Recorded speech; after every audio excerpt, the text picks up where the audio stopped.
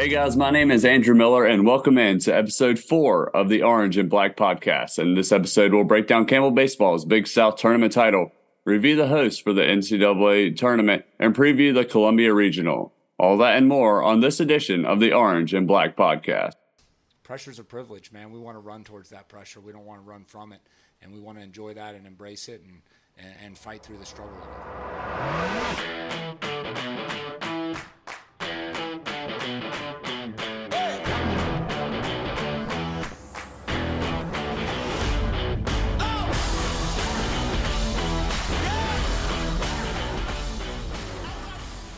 All right, everyone, before we get started, be sure to subscribe to Orange and Black to get news updates, stories, and behind-the-scenes intel surrounding Campbell Athletics.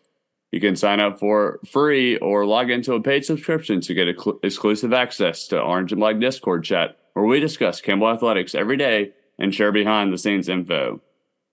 Dylan, happiness and frustration surround the weekend for the Camels after they won a Big South title, and then we're snubbed, what it seems, by the NCAA for a host spot. But how are you feeling after the weekend and going into regional play?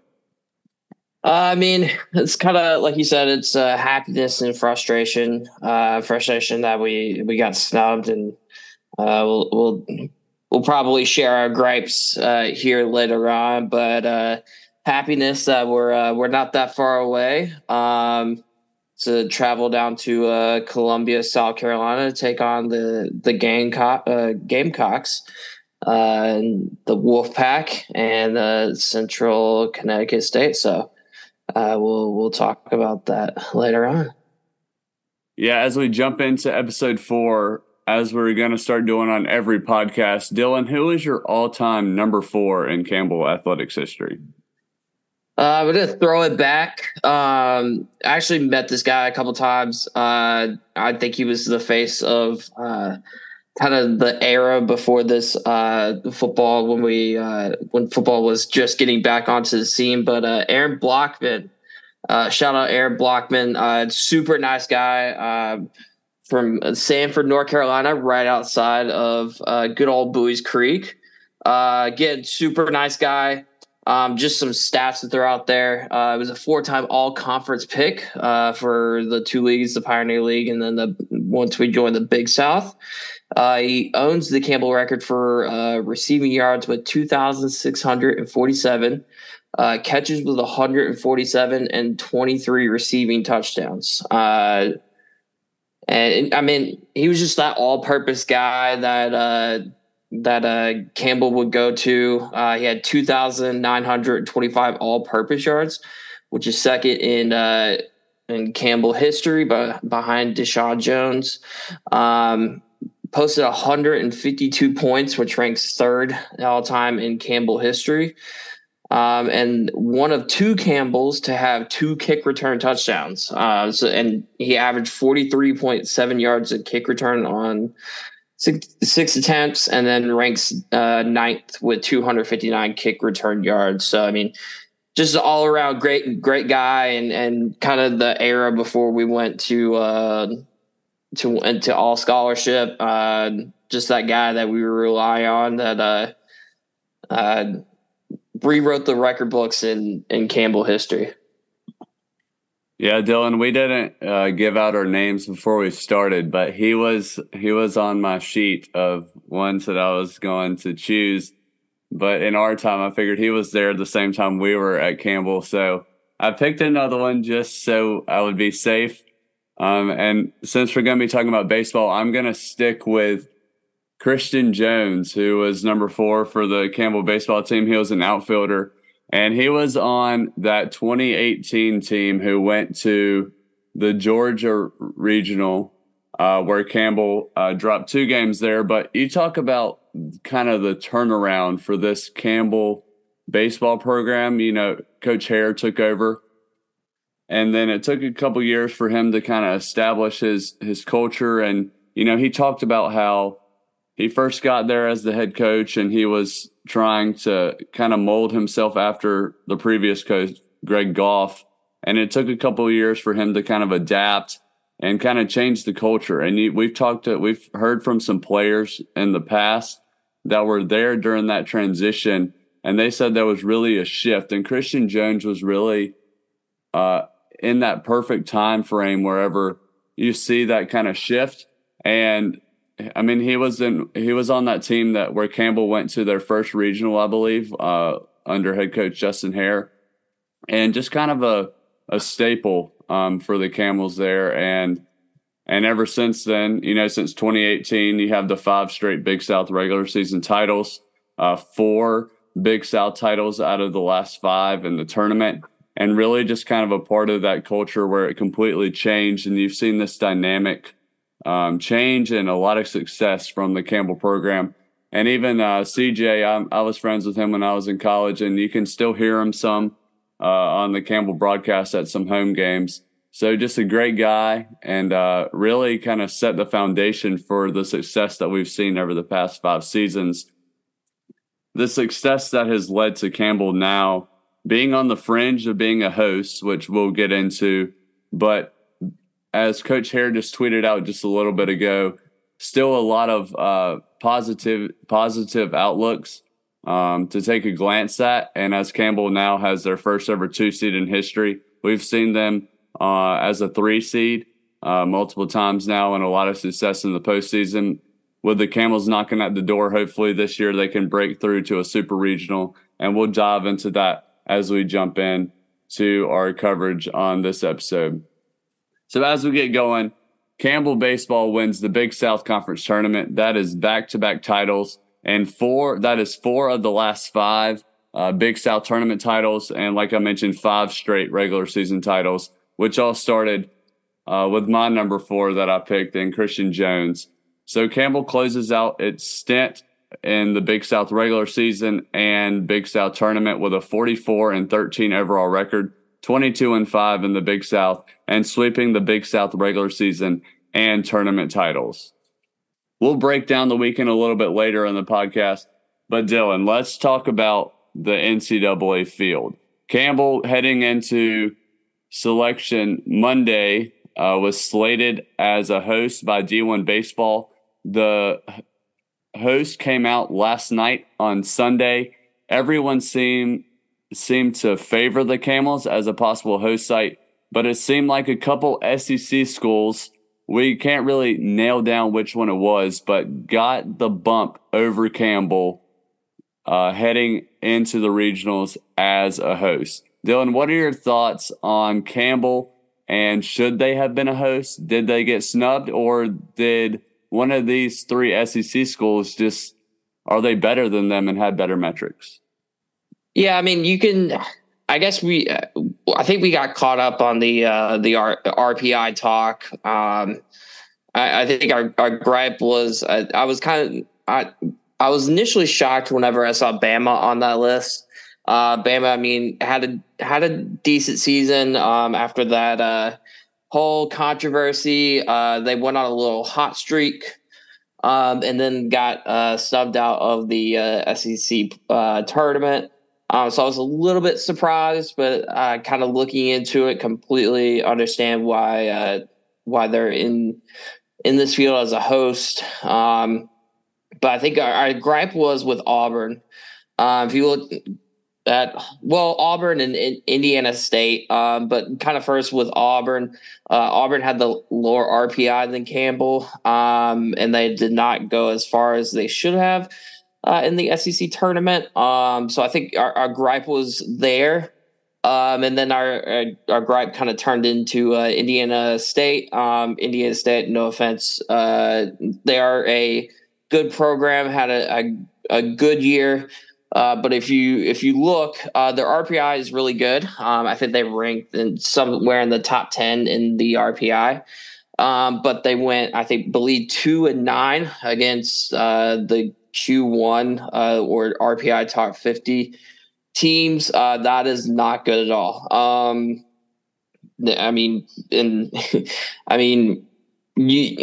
you get into these regionals, you're going to be playing multiple great teams. I mean, if you look at Kentucky, they have West Virginia, Indiana in their regional. So you're going to be playing good teams. And I mean, looking at the regional, they have Wright State as their first game, and then they have Iowa and North Carolina. We see North Carolina play Campbell. Great that Campbell beat North Carolina, but they're a decent team. Iowa, decent team, made it pretty far into the Big Ten.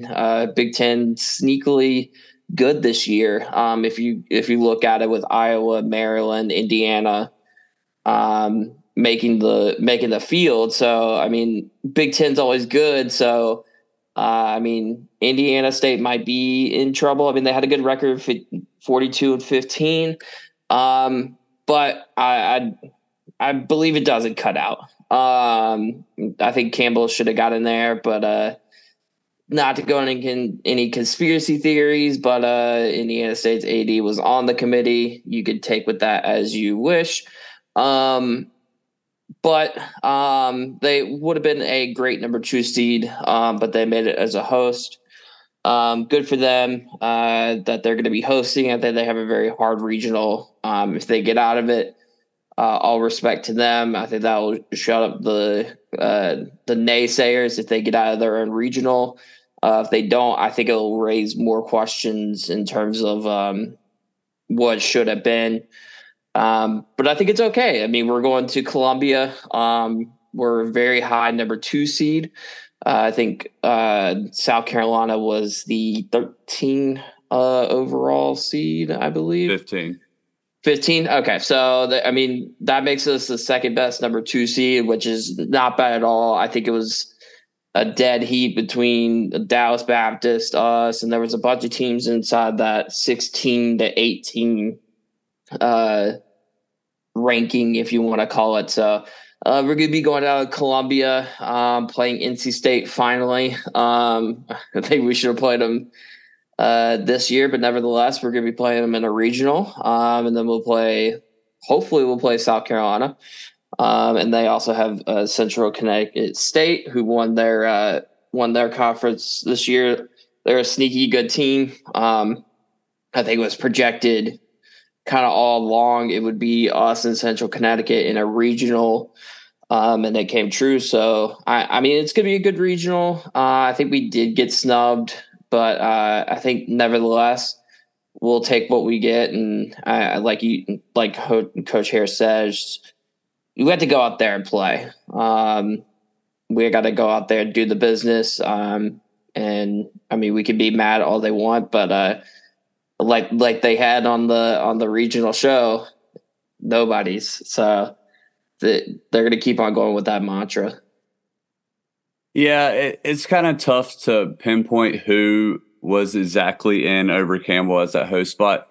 I was listening to D1 Baseball podcast earlier as they recapped the field, and they were just reiterated that when you're in the position that the committee is in and you see a mid-major who has an RPI of 9, if you keep them out as a host, you are putting on a billboard to all the mid-majors that even if you do all these things and you get an RPI of 9 and you flex your schedule to work your way to an RPI of 9, that you're not going to be rewarded. And looking at that, that makes sense. So, you see the committee having to kind of tug and pull there and see, like, well, we kind of have to put them in because we have to prove a point to other mid-majors that, hey, you can follow this game plan and get your way in as long as you keep your RPI that high. Speaking of RPI, the committee seemed to say RPI is the end-all be-all, and then you look at the teams that are a host, and you had what now is 14 of 16 teams in the top 16 RPI make it. At the time when Oklahoma State was still playing, whenever they released the host sites, it was 15 out of 16, with Campbell being the lone top 16 team that did not get a host. I go back to this. You see that Oklahoma State was the 11 overall seed, so they might have not been really on that bubble that we're talking about. But, Campbell was at the time, the only team that was in the top 16 RPI that did not make it. And as much as the committee and everyone says, like, if you have a person who is representing your school on the committee, in this case, it was Indiana State, and the chair of the committee, which was the AD of Auburn, they're supposedly supposed to step out of the room whenever they're talking about their said team. Yet, if you think about it, if you're sitting in a room and someone says, hey, I'll leave for 5 minutes, y'all can say whatever you want about me, and then that person comes back in, it's going to be awkward if at the end it's like, hey, you're not in. So there's obviously some pull there, and you saw that with Auburn, who had a 19 RPI, and they were able to get in, with Campbell finishing out at that 13 RPI spot.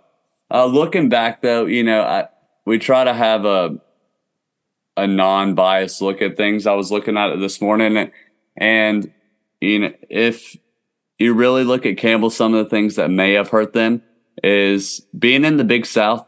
They played 30 quad 4 games. Going into the weekend, there was probably 3 or 4, well, I would say 2 to 3 teams that were in that quad 3 range, one of them being Gardner-Webb.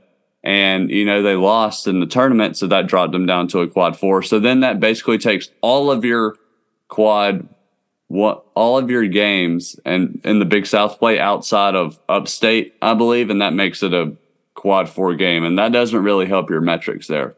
Also, you lose those 3 quad 4 games. You lost to Longwood, PC, and you lost to Gardner-Webb one time. And that really hurts you there whenever they look at it, and it's like, oh, you lost to, 3 quad 4 teams. But, when you're going through the gauntlet of the season, you're going to drop some games here and there. And then finally, I don't think this was a major metric, and the NCAA selection committee is not necessarily supposed to look at this, because by their terms, they're supposed to put the best 16 teams, the most deserving teams in those host spots. But when you look at it, if you have 2 teams that are side by side, and you have one team that's planning on hosting on their college campus, and you have one team that's not, which is what Campbell ended up doing by putting in the bid to be in Fayetteville, that might be the difference there for the Camels. So obviously they put that host in to be in Fayetteville if they were to get the host, and it ended up that Campbell did not get a host. But touching on those points that I just made, Campbell with the 30 quad 4 games being in the Big South, that hurt them, but Campbell's fixing that. Next year, Campbell will be in the Colonial Athletic Association. You saw the CAA got 2 teams in this year with Northeastern and UNCW, which is something that I would have to check it, but I don't know if this happened in the Big South. We talked about last episode how Campbell had that 49-win season, and they lost in the Big South championship game to Coastal that year, and then they still got snubbed from the NCAA tournament. So very unlikely that the Big South is going to put 2 teams in to the NCAA tournament. And then you move down to that other thing we talked about Campbell not being able to host at their own facility at Jim Perry Stadium. And plans are in the works for some stadium expansion, but there's a lot of behind the scenes work that has to be done before that is put into play.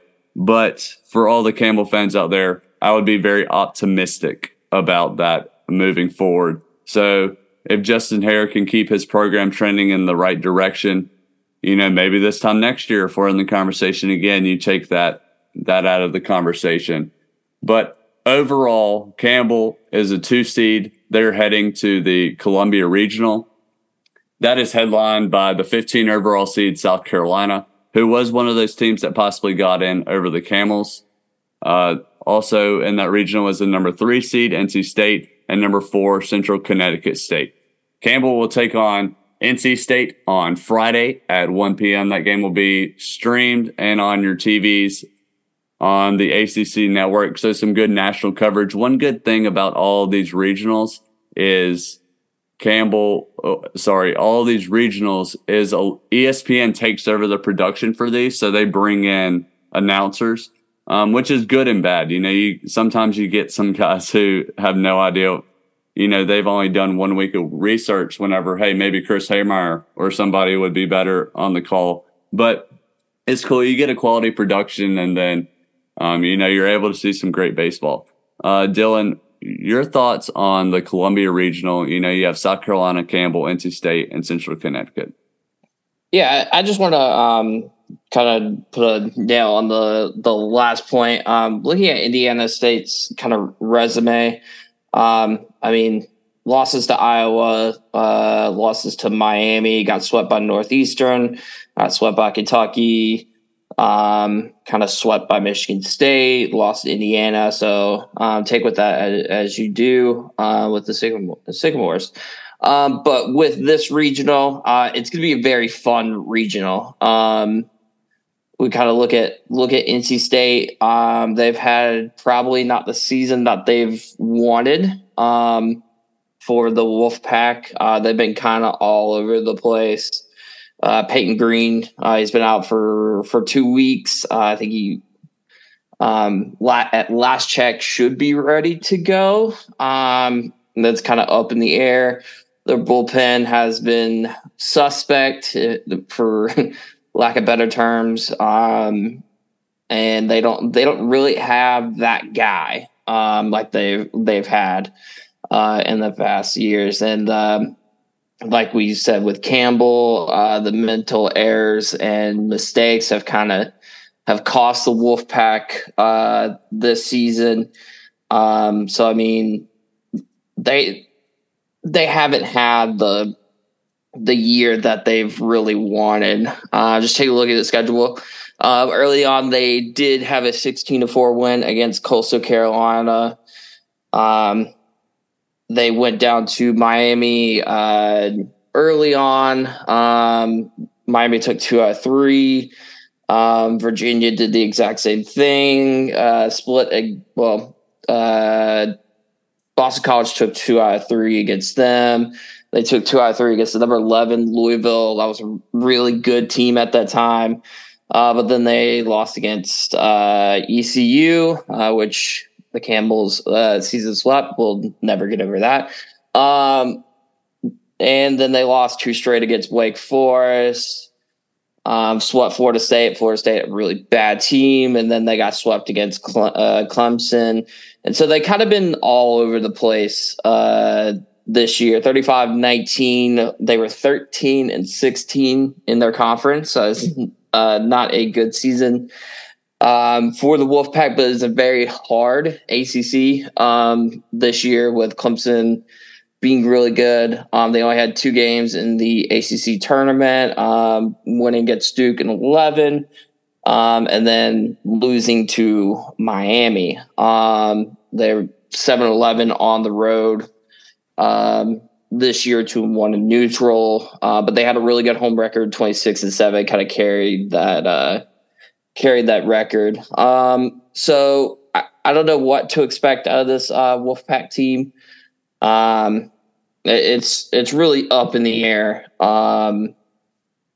In terms of what Wolfpack team we're going to see. Are we going to see the one that kind of beat Duke, or is it the one we're going to see Miami and the road team that's kind of struggled this year? So that's going to be a good game with probably most likely Cade's going to be on the mound for the Camels. So I think he'll go in, shut it down. And hopefully we'll face a good South Carolina team. South Carolina has kind of been in that same boat. They got on a really, really big hot streak. I think they took 2 out of 3, or they swept Florida, but they had an up and down season. I think it was more like in the meat of their schedule. Was really, really good. 39-19 this year, 16-13 in the SEC, which is not good. But I think if you look in terms of what they did this season, it was very up and down. They had a very hot streak, and then they got really cold really quickly. At home, they were amazing, 26-7, but away 10-10. I mean, they took 2 out of 3 against a really good Clemson team. Swept Georgia this year, swept Missouri, took 2 out of 3 against a lackluster Mississippi State, split against, at the time, number 1 LSU. And then they actually won against Paul Skeens. I think it took Paul Skeens to getting out of the game for that to happen. But you can't.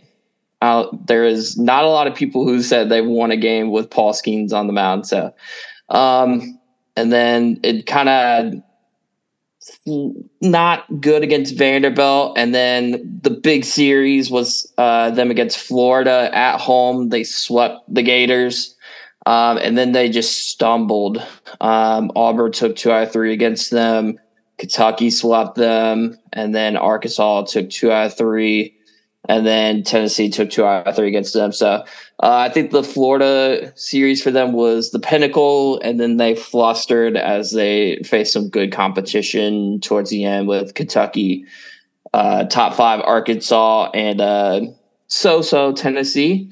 And then in the SEC tournament, they beat Georgia in the initial round, then had to face LSU.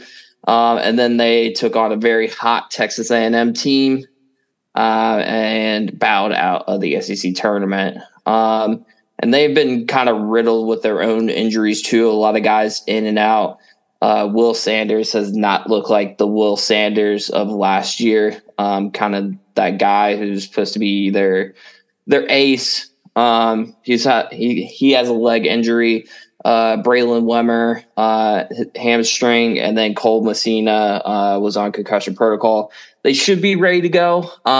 Those are the 3 kind of big guys for South Carolina. They got a lot of guys in and around this team. Noah Hall, that they finally got back, transferred from Southern Miss, I believe.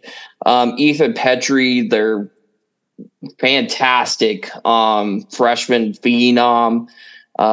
It's kind of been Ethan Petrie, Cole Messina, and Braylon Wimmer that's kind of led the team. They got Dylan Brewer transferred from Clemson. He's been okay. And then Gavin Costas, brother of Tristan Costas, first baseman, Red Sox. Shout out the Red Sox. And then their pitching has been kind of all over the place, with Will Sanders kind of being in and out. Jack Mahoney, who I think is kind of that starter in waiting.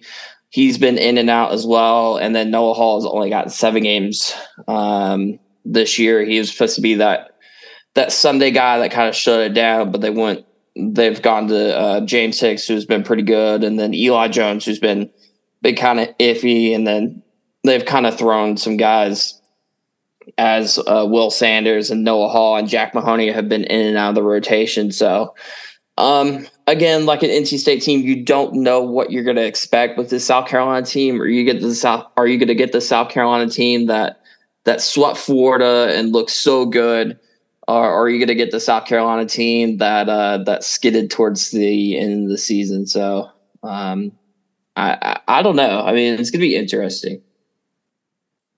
Yeah, so actually later this week, I just got an email from Chris Phillips from the Spurs Up show. He has a daily show that he runs that's solely South Carolina athletics, and he's all into baseball. And he is going to join us on the podcast later this week. We're setting up a time for that.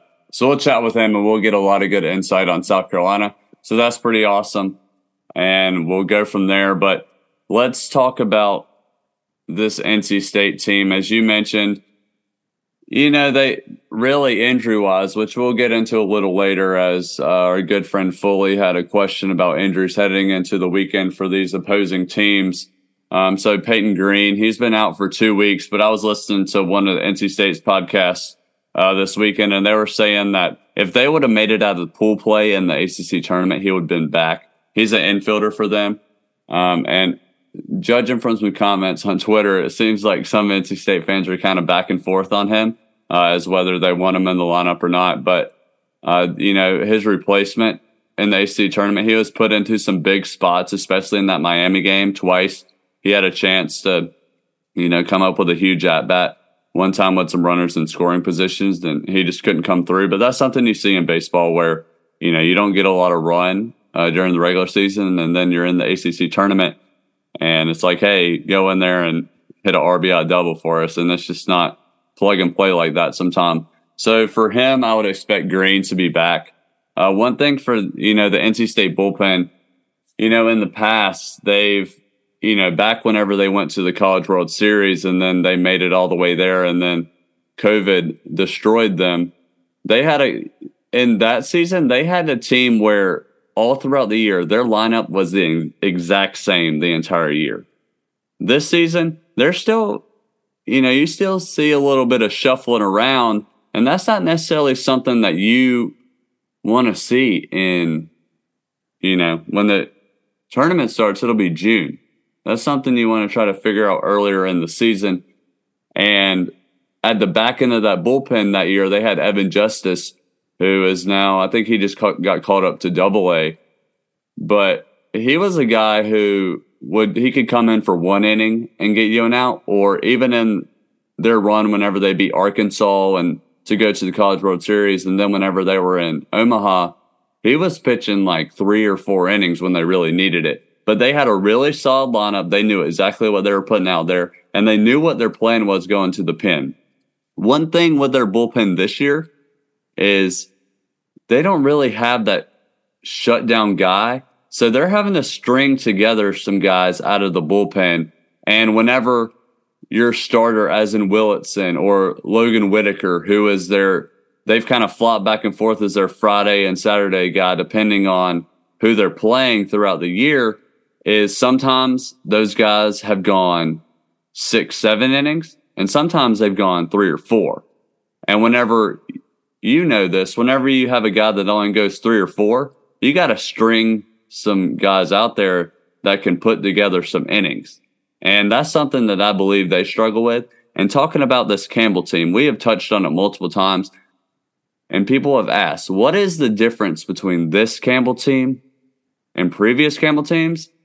And it is the opposite of what the Wolfpack have. And I think that's their bullpen with Campbell and being able to throw out run. You saw on Saturday, which we'll get into in that championship game, he comes in and just closes out the game. I haven't looked it up. I think it went like 6 innings or something, but it was ridiculous. And that's something that is really an asset for a baseball team, especially when you get in the postseason play and it's a double elimination format, and you might get to Sunday or Monday and you need to run guys out there. When you can have a guy to your bullpen come in and give you those quality innings, that is huge. And that is something that we'll definitely need to keep an eye on against NC State on Friday. What's tricky, though, is it is obviously the first game of the regional, and every team wants to win that first game. So you are going to want to throw who you can to win that first game, because you want to be in that winner's bracket against what will most likely be South Carolina and be able to not be in a position where you have to play the loser of the first day and then you're on the ropes already. Not to harp on ECU, but you saw that in their conference tournament where they lost early, and then that turned into them having to win 3 more games or 4 more games than they even needed to. And that makes a big difference. And you saw that with Campbell over the weekend. They took care of business their first 2 games, and then all they had to do was put Rund out there to end the game, and he was awesome. Looking back at Rund in that championship game on Saturday, he went 5 innings, gave up 0 runs, just 4 hits, allowed 1 walk and 1 strikeout. And we were talking about after that conference championship that we didn't even have to throw Cummings or Boxrucker. We threw Jackson Roberts once in the first game, I think. So you have a lot of guys that you can go to, but if you have a guy like Aaron Rund, who is 5-2 on the season out of the pen and can come in and win some games for you without having to throw anybody else, that's huge. So that's something that'll be interesting to keep an eye on for NC State. And also just listening to some of their guys talk, and, they have a lot of young guys. They have pieced together their roster compared to previous years where they have a lot of younger players and they're forced to play some younger players.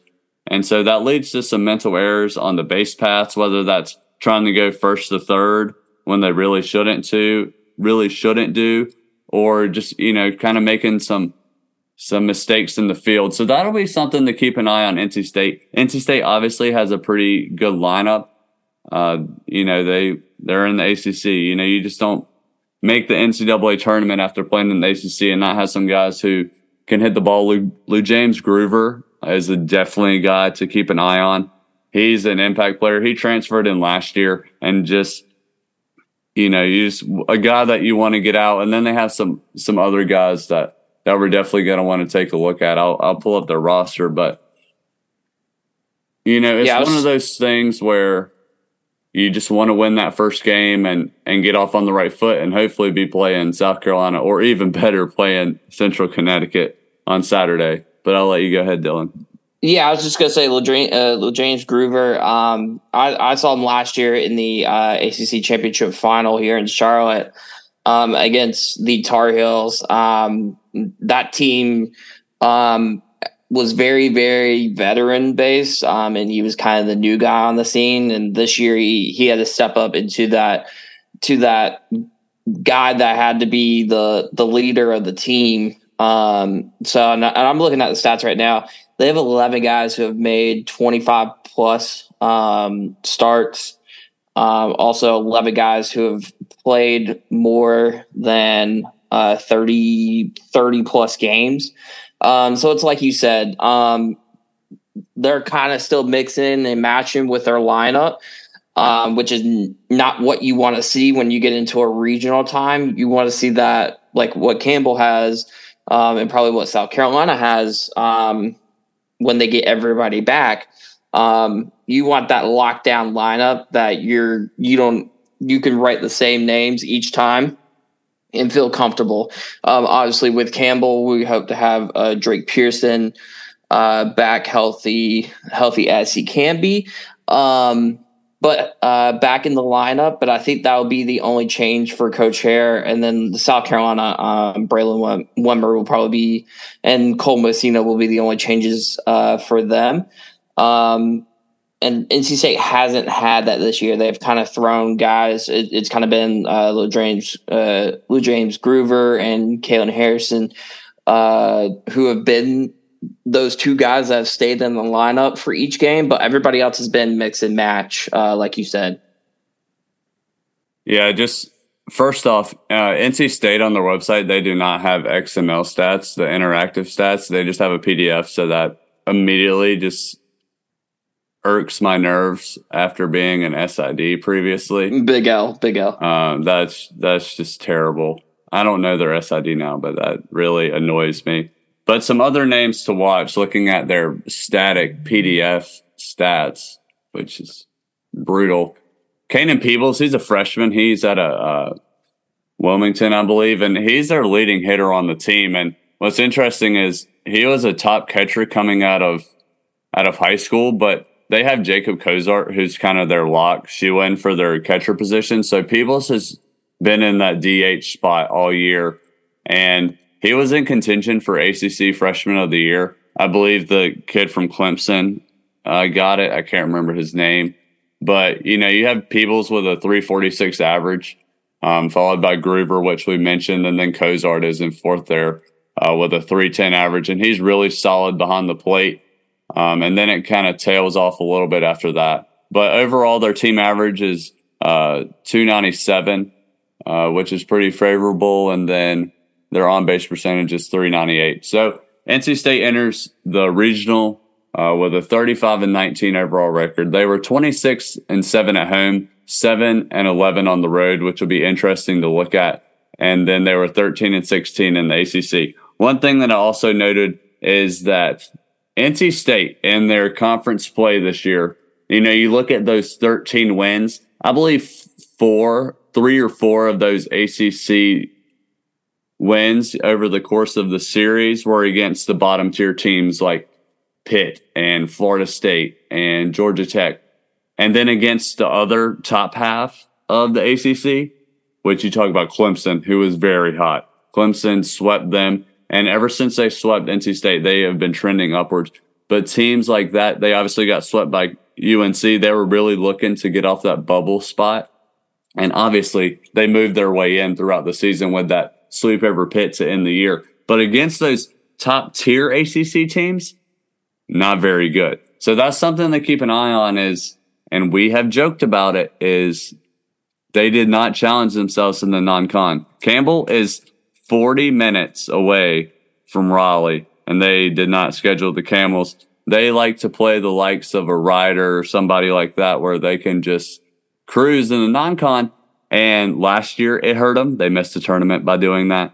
And this year they were right ahead of the bubble looking at the final metrics that we saw today. So one thing to keep an eye on is how will NC State handle themselves, overall, and then against some, higher competition. And, in the past, Lucy Campbell would go to Raleigh and, not even be a contest, especially over recent years. So we'll talk about the Central Connecticut State. They're some kind of Blue Devils, I think. That shows how much research we did on them. But Dominic Neiman is their Friday night guy.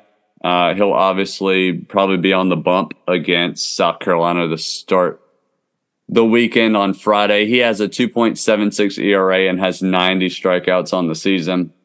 Behind that, they have some guys that are out of the bullpen looking at D1 baseball's preseason reports for their conference. They kind of harped on them, and they were chosen to pick that to win that league.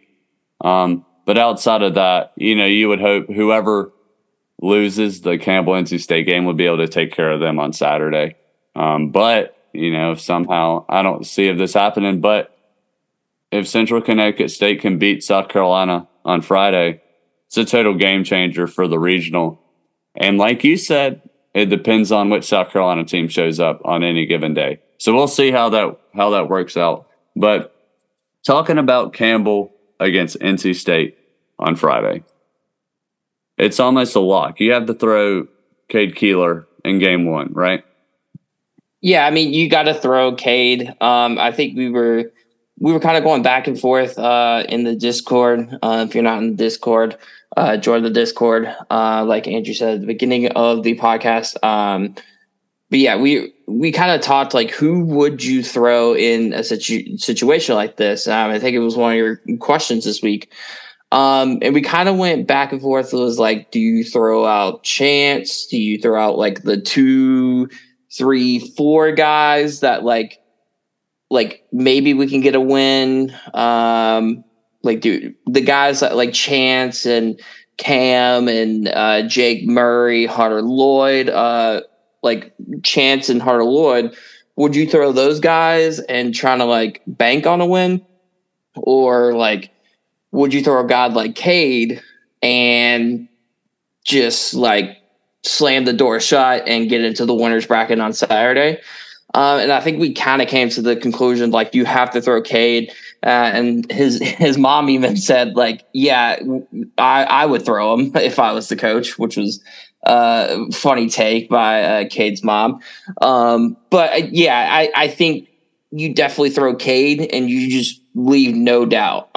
We've kind of seen in previous years past, we would lose the first game, have to go into a loser's bracket, and like we did with Mississippi State, all the way to the regional final, and then we have no one else left. And we have to throw a guy that's probably has maybe less than 20 innings pitch all year.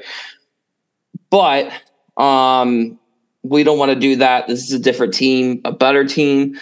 So I think you definitely throw Cade in the first game, shut the door down, get to Saturday, and put a guy like Chance or Hunter Lloyd in that situation where, hey, just go for it.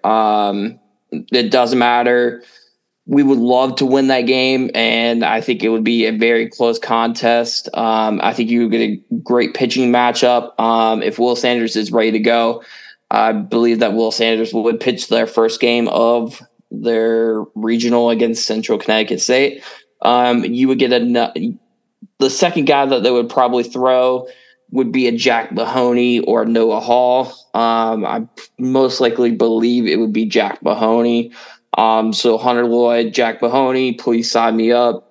Go ahead and take the money I'm going to give you on Saturday because I'm going to be there to see that matchup. Because that's just going to be a good matchup. Jack Mahoney's kind of been their guy that's replaced Will Sanders. And then Hunter Lloyd's he's kind of turned in from a midweek starter to that second guy for us. He pitched the second game in the tournament and did pretty well. Not pretty well. He did really well against USC Upstate. So like sign me up for that. And if we get into a situation where we're not in a regional final, we have a chance going in that third game, or we have Hunter Lloyd going in that third game. So I think Cade will get the start against NC State. Don't tell NC State. They probably already know they're getting ready for Cade Kuehler, but I think it'll be Cade on Friday.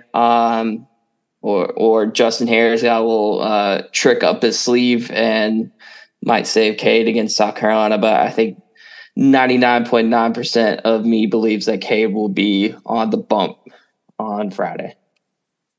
Yeah, absolutely. I think we've touched on it some, but Hare is big on let's win today. And what you want to do is be in that winner's game on Saturday. And if we follow recent trends for this team, I would bet on Cade on Friday, get a win against the Wolfpack, and then you come back with Lloyd, which is a trend that we've seen recently. And then, even if you lose that game on Saturday, then you turn around and you have Chance throwing against the loser later that day. But, if you win, you beat South Carolina, then you have Chance, on the bump with a chance to, make a statement and go to the Super Regionals on Sunday. And, we've talked about it, his bullpen is deep. We have a lot of options to start. Then you even have Jake Murray later on, and Cam O'Brien can fill in whether he's out of the pen or making that final start if we have to go to the final game on Sunday or Monday. So definitely Cade on Friday. Then I would bet on Hunter for the Saturday game. Just because of late, he's been great. Sometimes he gives up some loud contact, but if the loud contact is a fly ball to the outfield, then that's not a big deal. And if you compare that with our offense and how potent they can be, which we saw against USC Upstate whenever he started in Game 2 of the Big South Tournament, it doesn't really matter. The thing with Chance is, you look at his ERA, that is an average. He normally gives up around 3 runs every game. So if you can pair that with our offense, that's good. Then that's no problem. But we've seen some times where that hasn't been the case. But it'll be interesting to see. We will keep an eye on it. I definitely expect to see Cade on Friday against the Wolfpack. He'll either be paired up against Logan Whitaker or Matt Willardson, as they've been flipping back and forth a little bit. And then another arm to keep an eye on as we move forward into the tournament, depending on how things play out, would be Sam Highfield, who was in the pen for the Wolfpack earlier in the year. Elliott Avent was testing that out a little bit. And then you saw of late, and then in the ACC tournament against Miami, he pitched there as the starter. He was on that team whenever they went to the College World Series a few years back, and he was a key piece of that rotation along with Willardson. So it'll be an interesting matchup on Friday, and then hopefully we'll be talking about playing against South Carolina in the winners bracket on Saturday, and we'll go from there. As we keep alluding to over past podcasts, is all you have to do is win 5 games to get to Omaha. So if you can win that first game with Cade, you find a way to beat South Carolina in Game 2, then once again the Camels are back in that position where they're in the regional final and they have to get beat twice to get knocked out. We saw that back in 2019 in Greenville. Campbell didn't necessarily have the arms to do that then. If you win the first 2 games of this regional with this team and this pitching staff and this offensive firepower, I think we're talking about going to Gainesville next weekend. Or maybe not, hopefully somewhere else. But we're talking about playing another weekend of baseball, and then it's just a 3-game series where anything can happen. Then you really do throw Cade game 1 and you just reset. But that is ahead of us, obviously. Campbell has a big matchup against NC State in the opening round of the Columbia Regional on Friday at 1 p.m. That game is on ACC Network. Dylan, do you have any final thoughts on Campbell in the Columbia Regional and Campbell facing off against the Wolfpack on Friday? Yeah, I want to give some respect to Central Connecticut State. Don't sleep on them. I was kind of looking at their schedule. I have to give them respect. They went to Baton Rouge and played number 1 LSU. Not a fun time. Unfortunately, they lost twice to LSU. And they played number 20 Connecticut in Hartford, Connecticut. So I have to give them respect and shout out to them. I mean, you never know in these regionals where things could get really, really interesting. So I have to definitely give them their due. With Campbell, I think that Campbell NC State game is going to be fun. Like we've been kind of saying, which NC State team are we going to get? I think it's going to be the one that's on the skid, and especially with Cade. As of late, Cade looked great on Friday. I think it was vintage Cade Kuehler. And I think we'll get vintage Cade Kuehler with a little chip on his shoulder. Should be pitching in Fayetteville, North Carolina, but pitching in Columbia. So I think he'll have a little chip on his shoulder, a little oomph in that fastball, a little bit of break on that breaking ball, and wanting to prove a point that they are here to make some noise. And I think they will make some noise. I think they will get past NC State, and then I think it's going to be a coin toss if South Carolina moves on like they should. Campbell and South Carolina in that winners bracket, I think it's going to be a coin toss. Lloyd, you kind of alluded to, he's going to give up those 3 runs per game with this South Carolina offense that can get hot or can get cold. You don't know. I think the Ethan Petrie will be the guy for them. He's always been that guy for them, even if they're like super duper hot or very cold. Ethan Petrie's kind of been that stable guy for them. But the team also revolves around a lot of other players. They're going to have to – Ethan Petrie can't carry this whole team. He tried at the bottom half of the season, and we saw that. They went on a skid. So they're going to need some help from Cole Messina, Bradley Wimmer, Matthew Bradswell, and some of their other guys, and they're going to need some pitching help. And their pitching has been on the skid. So we don't know if their pitching is going to be there. So who knows? I mean, we're going to hope that we win against South Carolina, and then we get to Sunday, and someone's got to beat us twice, if it's South Carolina or NC State. And you see in these regionals, that's not a fun time. So who knows? I think it's not a runaway with South Carolina. I could go ahead and tell you that. I think this one's a toss-up. And I think when this regional got announced, you kind of looked on Twitter and you saw a lot of Campbell's going to be the dark horse. Campbell's going to make some noise. Campbell's going to get really hot. NC State fans were kind of backing it, saying that don't count us out. We're going to be there. And then you had the South Carolina fans saying, this is our regional. We should be hosting. Let's have a fun time. This team's going to make some noise. And obviously don't sleep on Central Connecticut State. So it's going to be a fun regional. I can't wait to get down there on Saturday and party with all my Campbell people. Yeah, it should be an awesome environment, that's for sure. Campbell, obviously, within driving distance, and Raleigh right up the road, they are as well. So I expect to see a lot of Campbell and NC State fans there, especially for game one. And then whenever South Carolina's playing, it's going to be awesome. That is a beautiful ballpark.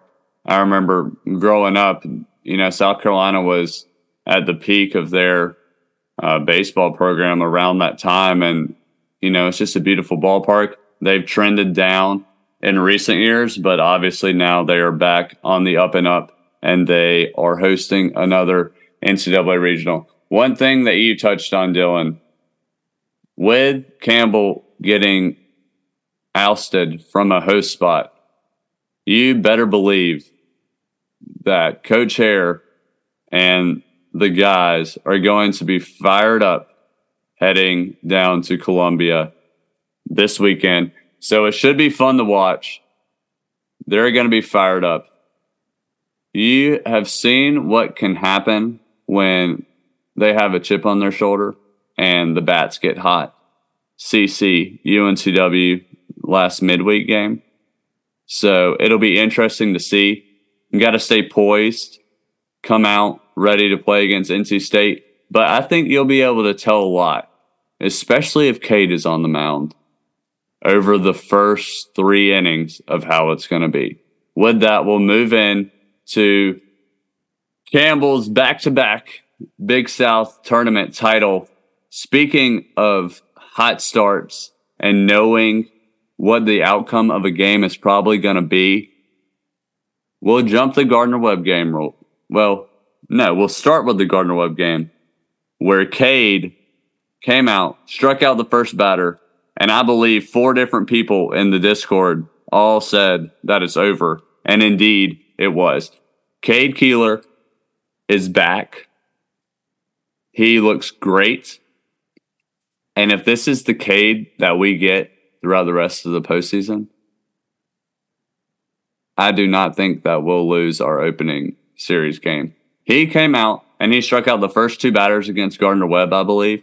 And then he was awesome after that. He finished with 9 strikeouts.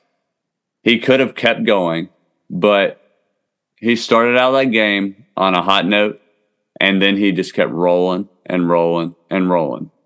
And we talk about this team and having a chip on your shoulder, and I think Cade had a chip on his shoulder on Thursday against USC or against Gardner-Webb, because Gardner-Webb's starting pitcher for that game was named the Big South pitcher of the year ahead of Cade, mainly because Cade was out for most of the year. I'm glad he wasn't out for most of the year. That would have been terrible. He was out for a couple weeks, but then Cade came back and proved his point. So Cade on Thursday against Gardner-Webb, he went 7 innings, no runs, 2 hits, 9 strikeouts, no walks, which is a complete opposite of what we saw in his previous start against Upstate, where he struggled with some walks. He was still great. He only gave up 1 run and that was on a wild pitch. But in this game, he was back to his old self, and he took on the Big South pitcher of the year, Bobby Alcock, who in the same game went 8 innings, gave up 8 hits, 5 runs, walked 4, and did get the 7 strikeouts. But Campbell was able to get the best of him, the Big South pitcher of the year, against who we obviously all would vote for, the Big South pitcher of the year, Cade Keeler. He gave up all 5 runs that Campbell scored, and Cade was awesome. And then Jackson Roberts comes in afterwards. You're up 5-0, and he just slams the door, and that's just another great option out of the bullpen. Dylan, what did you see? We'll just go game by game. What did you see from that Gardner-Webb game to open up the weekend? Screaming vintage Cade Keeler, please stand up, because he stood up and then he sat down the whole Gardner-Webb lineup. Like you said, 9 strikeouts. He probably could have went farther. He was probably in Coach Hare's ear saying, I could go farther. Coach Hare was probably saying, let's tone it down a bit. You got us where we need to.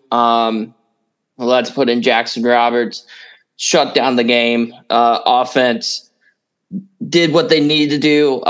They didn't score the 15 runs like we would love to see. 5 was enough, and 5 got the job done. Jared Belbin doing Jared Belbin type of things for the Campbells, hitting another home run. And the home run's not easy to hit at High Point. And there was some kind of the weather in the area that was coming in. So weather was wreaking havoc. And we'll get to that a little bit later on. But I mean, I think it was just a vintage Cade Kuehler game. He just looks so good. And like you said, we're all screaming in the Discord chat. He is back, and he was back. I want to take the words. He was back. I think he just took a little break, came back, and was vintage Cade Kuehler. And I think I think, like you said, he had a chip on his shoulder. Opposing him was the Big South pitcher of the year. So I think he wanted to prove a point. And he did. I mean, he shut this Gardner-Webb team down. 2 players with only 1 hit. Everybody else had none.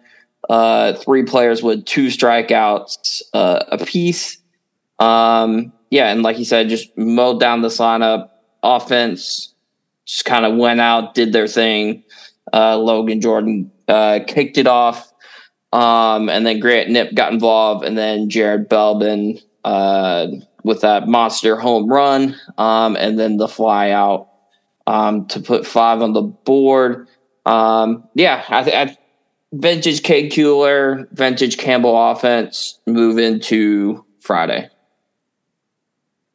Yeah, absolutely. That's something that is good to see from Cade being back and being back to his normal self, as his mom was voicing on Twitter, come back stronger. And I think that's exactly what he did.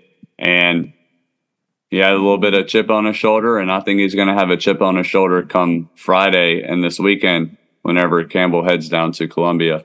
We'll head into Friday's game, where once again talk about a strong start and knowing the trajectory of the game. Campbell gave up 1 run in the first USC Upstate. They were excited, but they did not know that Campbell would follow that up with 7 runs of their own. I was there in the first inning. Campbell loaded the bases. They got their first run of the game on, guess what, a hit by pitch. Justin Hare's already smiling over there.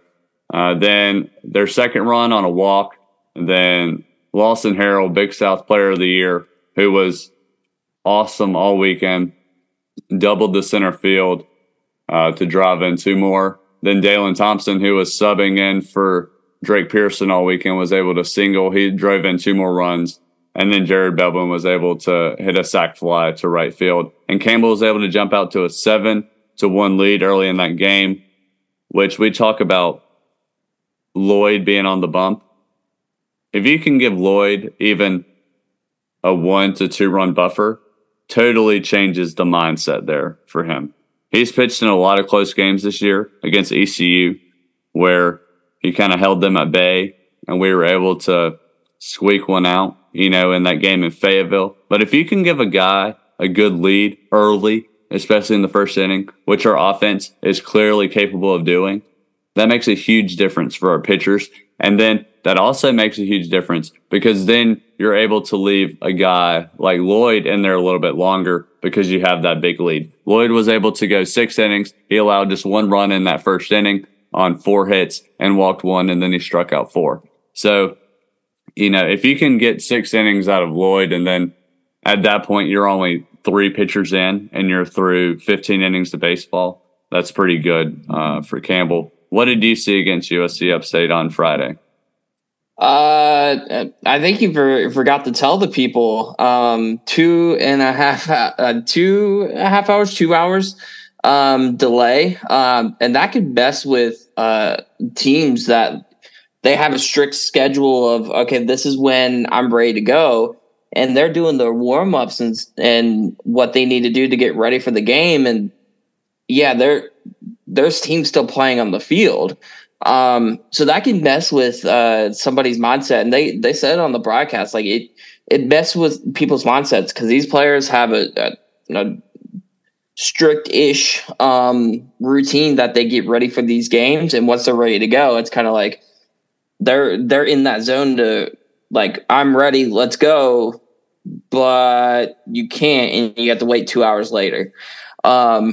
Winthrop and Gardner Webb going absolute crazy 15 innings of the longest, according to you and a friend that you met, the longest baseball that no one wished to see and no one wanted to score at all. Thanks to the Winthrop Eagles, they finally ended the game 2.5 hours after it should have ended. Going to this game, like you said, giving someone a 6-run lead, I think that settles down the nerves. Lloyd giving up 1, and I hate to admit it, we're kind of freaked out in the Discord trials. Like, oh no, here we go again. Like, they're Upstate's going to kind of piece together a run here, run there, kind of run us to death. That was not the case. Lloyd did give up the 1 run, and then Campbell responded with death by a million different ways that you could score a run. Like you said, hit by pitch, Coach Hare smiling ear to ear with that, and then like a walk, double, single, fly out. So I think it's death by a million ways you can score a run. Campbell did that in the first, and I think that settled Lloyd down where he could just be himself. He's not pitching with kind of the team on his back. The offense carried that, and he kind of settled down. Upstate's pitcher, a third of an inning, 3 hits, 7 runs, 3 walks.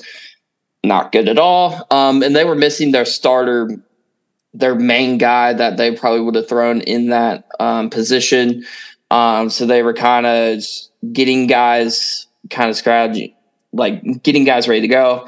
And we'll talk about the next day and what they did. But and then they went to another guy, 2 2/3, 3 runs. They had another guy, 4 hits, 3 runs, 2 earned. So it was just offense went nuclear. Gave Lloyd that comfort that he could just go be himself, and he was himself. I don't think he pitched too nervously. He was able to do his own thing. Went off in the first, and then again went off in the fourth. A throwing error, trying to get Max Weller on a steal, and then Lawson Harrell being the Big South Player of the Year and going absolutely nuclear in this tournament. And then Grant Knipp just being himself, doing great things. I mean, what do you say? Like, I think there was a little bit of revenge in terms of what they did in the previous week. I think Campbell wanted to come out, prove a statement, and kind of make last week's a fluke in terms of what they got done to them. They kind of gave it right back to USC Upstate. Yeah, for sure. First off, that Winthrop Gardner Webb game was absolutely terrible. They went 4 or 5 innings where no one did anything. Like, they would get a runner to second, and then they would like ground out twice in a row. It was just terrible. And there was obviously the stands were all full of Campbell fans, and we just wanted the game to start. But eventually they were able to win, and then Campbell was able to come in and just dominate against USC Upstate. And that really shows you that when Campbell has their arms are rested and their bats are hot and they pair those two things together, there's not a lot of teams that are going to be able to compete with Campbell. And that's the Campbell that we're hoping will show up this weekend and will definitely be a great matchup against NC State on Friday. Moving into Championship Saturday, Campbell was able to pick up a 3-2 win over USC Upstate, which was able to claim their second straight Big South tournament title, their fourth out of the last 5, to go along with their 5 straight regular season titles. Dylan, Upstate was able to jump out to a 2-0 lead after the 4th inning. It wasn't looking great for Campbell. Campbell was able to answer with 1 run in the 6th. They loaded the bases once and weren't able to convert. And then in the 8th inning, Lawson Harrell comes up after to the Upstate pitcher's credit, who was able to go 6 innings. He was great. He wasn't even throwing the ball hard, but we were just missing. I mean, we grounded out to third base, I would at least say 6 or 7 times. But anyway, come the 8th inning, Campbell is down 2-1. Lawson Harrell comes up, nukes one to right field, opposite field, to tie the game at 2. Then the very next at-bat, Grant Knipp comes up and just absolutely ropes one, line drive over the left field fence. And he came around the bases and came into home with one of the most emphatic plate stomps that I've ever seen. And it was awesome. Campbell took the lead. And then we'll get into Rund a little bit like we've touched on, but he was able to shut it down in the 9th inning. Campbell able to secure the 3-2 win and the Big South Tournament Championship. Dylan, what did you see on Saturday in that championship game? I got to give a shout out to Upstate's pitcher. They had Campbell on the ropes. He was really good. He's actually their closer. And I think they said in the broadcast, like if he gave Upstate like maybe 2 innings, 3 innings, that would have been great. Nah, he went 6 innings, 100 pitches, 4 hits, 1 run.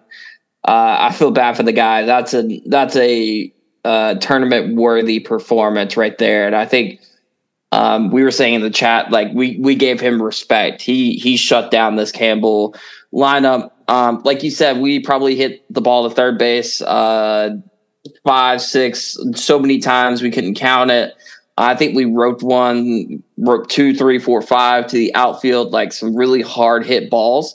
But they were just right to the Upstate fielders. So we just couldn't get anything going.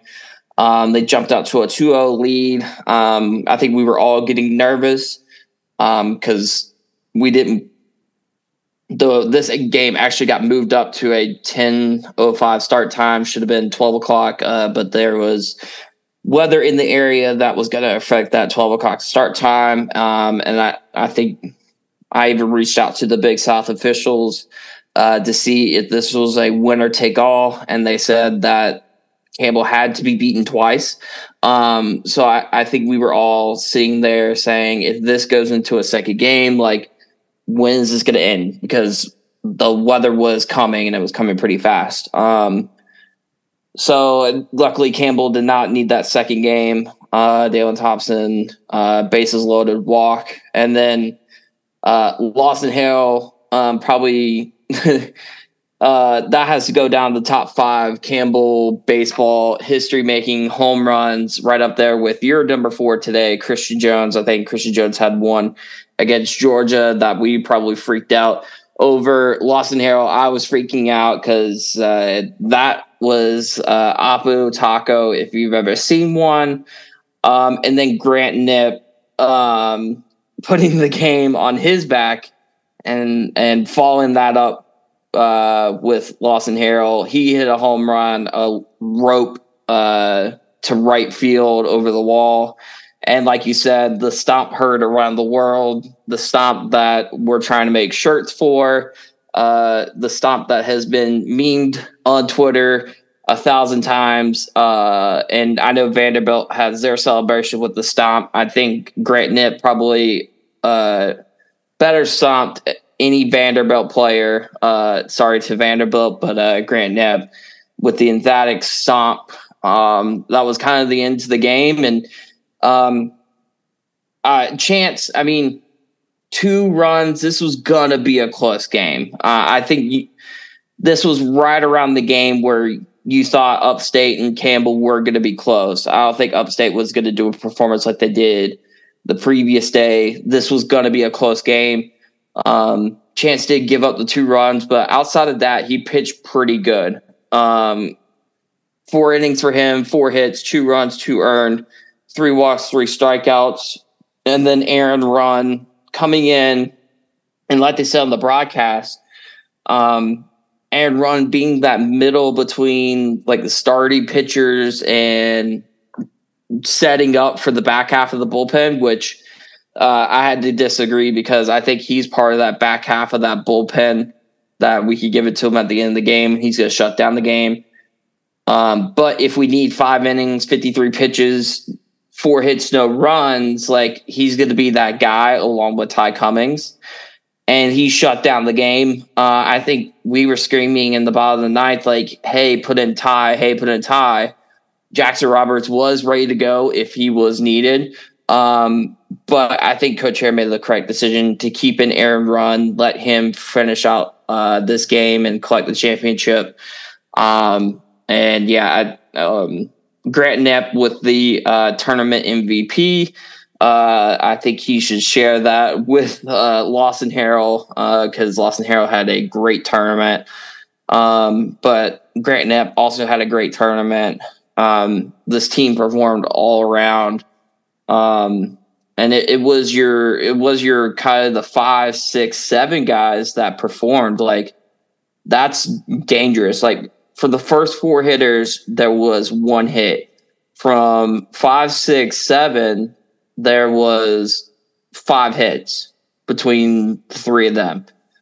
So, I mean, if your 5, 6, and 7 are performing like that, then that's dangerous. And that's a dangerous team. And they even said on the broadcast, like, it's not normal to see your player of the year be in the 6th hole. But they took Coach Hare experimented that with sometime this year, putting Lawson Harrell in the 3 hole, putting him up in that lineup. He didn't do really well. Coach Hare realized what he did, put him back in the 6th hole and said, hey, you're comfortable in the 6th hole. We'll just keep you there and we'll work around you. And that's what they did. And it was good to collect the title. Lawson Harrell having a funny interview on ESPNU. I think it was also funny. Shout out to Kyle Kurlander. When I worked for the Big South as an intern, he was such a nice guy. He'll be retiring at the end of the year after 23 years as the Big South commissioner. So I want to give a quick shout out to him. Was such a great boss for me. His final act as the Big South commissioner, giving the Campbell Camels, who will be leaving for the CAA, the Big South trophy. Probably not a lot of people find irony in that. I find a whole lot of irony in that.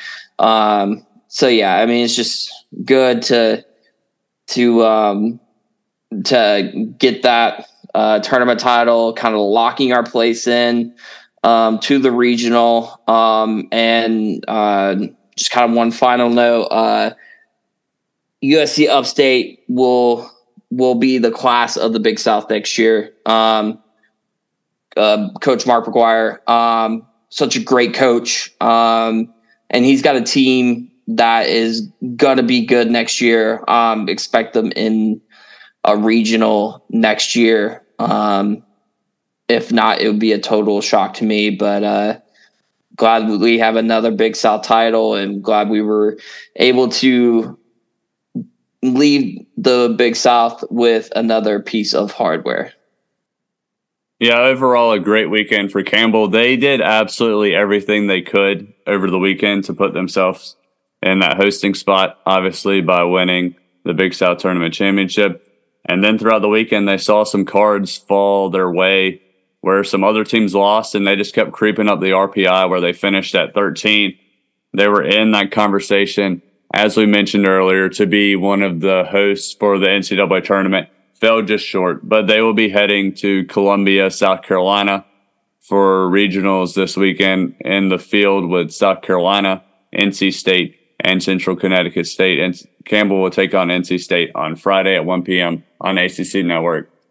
To wrap up, as we talk about Campbell and the NCAA tournament, if you look at the field of the NCAA tournament, Campbell finished with an 11-4 record against teams in the field for the NCAA tournament. Campbell went 2-1 against Louisiana. They played in the Sun Belt title game. They went 2-0 against Tulane, who won the American Championship, to the surprise of everyone in the United States of America, including Campbell fans who, whenever we played down there, we tattooed them, and then we were up by like 4 in the ninth inning, I think, and we bring in Peyton Brown, and he was throwing 101, and they were, at that point, you could tell they were kind of defeated.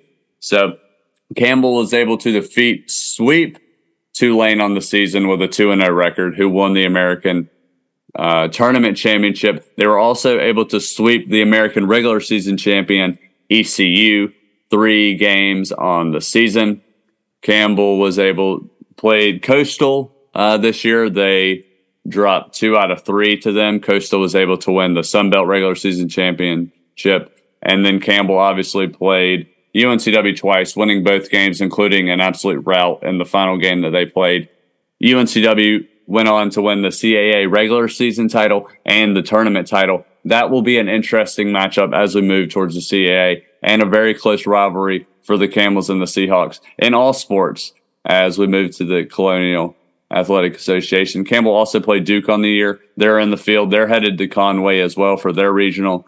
Campbell dropped both games against Duke, one in Bowie's Creek, a close one, and then one in Durham at the DBAP. And then the last team in the field that Campbell played on the year was Carolina. They beat UNC the sole time that they met the season. Carolina is heading up to Indiana State to face off against the Sycamores, the Trees, in the NCAA tournament, along with Iowa, who's up there as well.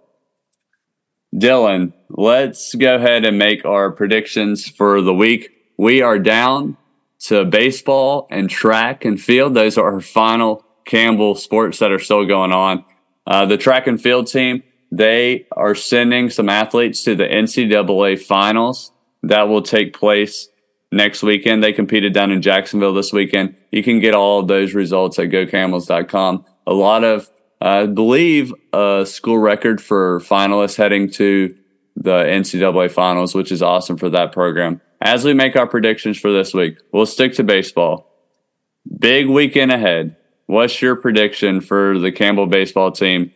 We can go as a whole, and then we'll do an individual one as well. I think last weekend you predicted Lawson Harrell to hit 3 home runs, and he had 1, I believe. So, and I had Chandler Riley to hit a home run, and he didn't do it. So, but what are your overall predictions for the weekend, and then your individual prediction for this weekend?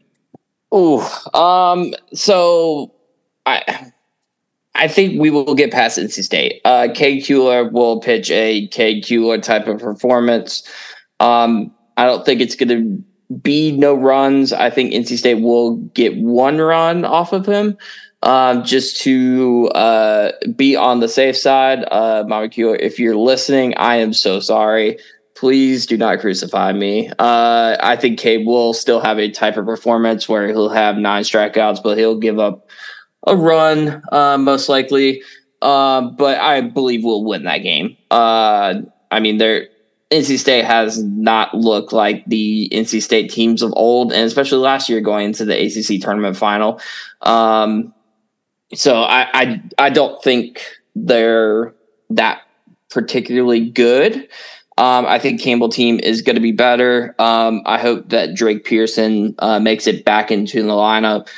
And if he does, I think that just gives more firepower to this team that shouldn't need more firepower, but give it to them, and they're going to blast off like a rocket. So I think we'll get past NC State.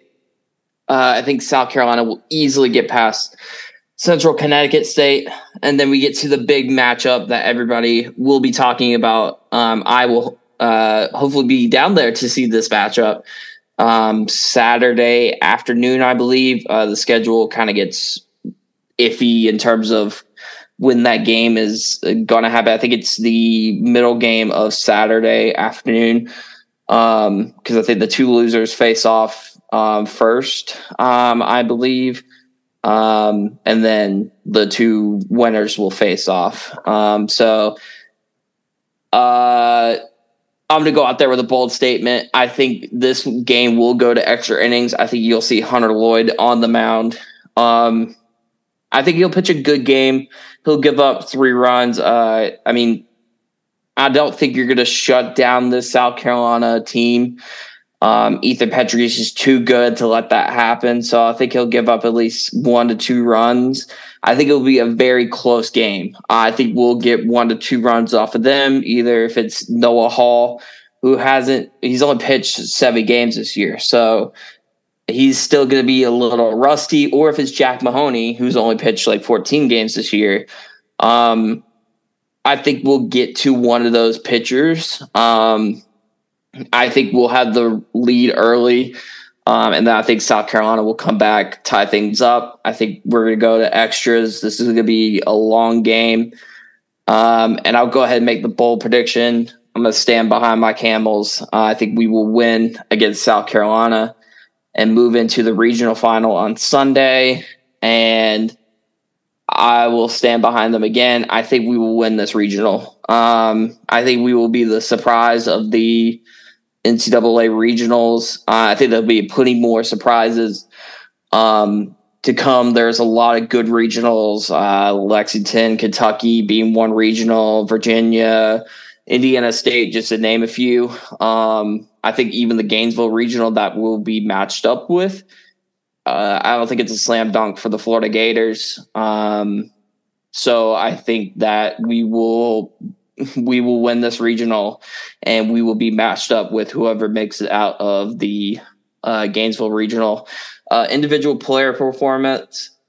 I'm going to go with another bold take. I think Drake Pearson comes back. I think, and I was trying to figure out, and I think I confirmed it was him wearing the Viking helmet, which says to me that he is coming and ready to play, and he's rearing to play in this regional. And I think you talked to him before the Big South tournament, and he wants to play in this regional. And he's going to play, and I think he'll have at least one home run in the regional, and be the Drake Pearson that was last year's Big South Player of the Year. Yeah, absolutely. Somebody was joking earlier in the Discord that somebody needs to get him an Anakin or like a bionic hand or something so he can go out there and bat in the regional. So Dylan has Campbell winning the regional. I'm going to be a little bit safer, but still very positive with Campbell making another regional final. I think they'll beat NC State. Whether they beat South Carolina on Saturday or not, we'll see. But I think either way, Campbell still wins that losers bracket if they don't prevail against South Carolina on Saturday, and they're able to make it to yet another regional final. Hopefully that ends up with Campbell advancing to the super regionals. With the regional, their regional is matched up with the Gainesville regional that features Florida, along with Florida A&M, who I would not bet on winning that regional, Texas Tech, and UConn.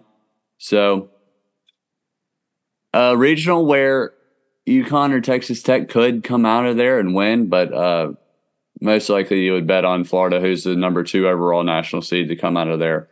So we will see this weekend.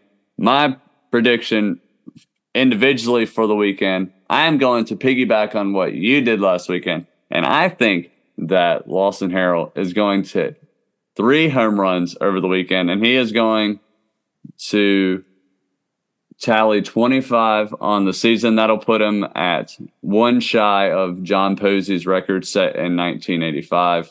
So keep an eye on Lawson Harrell. If he does hit 3 home runs this weekend, I might jump through the roof of my place because I will be very excited. But obviously a huge weekend for the Camels as they head down to Columbia, South Carolina for the Columbia Regional in the opening round of the NCAA baseball tournament. starting their road to Omaha. Dylan, for one last thought, will Campbell make it to Omaha this year? I think if Florida makes it out of their regional, it's going to be very hard. Jack Caglione is the wannabe Shohei Ohtani. He pitches really well, and he also hits homers for a living. So that's going to be very hard. Their pitching has been very suspect, but Jack Caglione has been that guy for them. So it's going to be very, very hard. So I'm going to lean on the fence for that one. And I will leave that as a question mark. If it's not Florida, then I think that gives us a better chance in terms of like if it's UConn was in that hosting talk. They probably could have snuck in there, and I wouldn't have had an issue with it. They're also a good team, could make some noise. And then you have Texas Tech, Big 12, always a good conference for baseball. I think this is the first time in like 10 years that they do not have a regional host. So they're going to be, I think the whole conference itself is going to be looking to make some noise. And I think Texas Tech will make some noise in that regional. So I will leave that up for question mark. It just depends who we see in that super regional, best out of three, if it's in Gainesville or somewhere else. But make sure you get your tickets for the South Carolina regional. I think pre-sale or the sale starts Tuesday at 10 a.m. on Ticketmaster. Just search South Carolina baseball. I will hopefully be there on Saturday. And if we're at a regional final, we'll hopefully be there on Sunday. I'll be wearing all Campbell gear. So if you see me, come say hi. But otherwise, try to make it down there, support the Camels. They're going to want as many fans as possible and make it a potential hosting of the Camels and not South Carolina. So, but yeah, go get your tickets. Ticketmaster pre-sale starts Tuesday at 10 a.m. Search South Carolina baseball. Yeah, absolutely. It should be a fun weekend. You can also, those links for tickets are on gocamels.com. You can find them there. Or like Dylan mentioned, you can just go on Ticketmaster. And as someone joked in the Discord earlier, hopefully Ticketmaster doesn't mess it up like they did for the Taylor Swift concert thing. I told that to my fiance earlier, and she got a chuckle about that. Normally, she doesn't care about sports, but when I told her that, she laughed a little bit. So anyway, a big weekend for Campbell. Everyone, enjoy your week on Twitter. South Carolina's fan base is very passionate, I know. NC State's fan base is very passionate, I know. Not sure about Central Connecticut State, but it should be a fun week.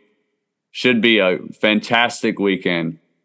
And hopefully we are talking to you next Sunday about Campbell heading to the Super Regionals. Like I mentioned earlier, we're going to be joined by Chris Phillips of the Spurs Up Show.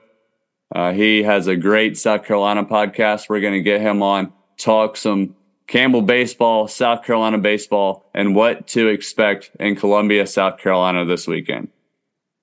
Gear up for the postseason. Gear up for the NCAA regionals. Be sure to go to Orange and Black and subscribe. You can get a free subscription to get access and alerts whenever we post a pod or a new article, or you can sign up for a paid subscription and get access to our Discord chat. It is going to be fun this week, and hopefully it'll be really, really fun next Sunday or Monday if Campbell can punch their ticket to a Super Regional.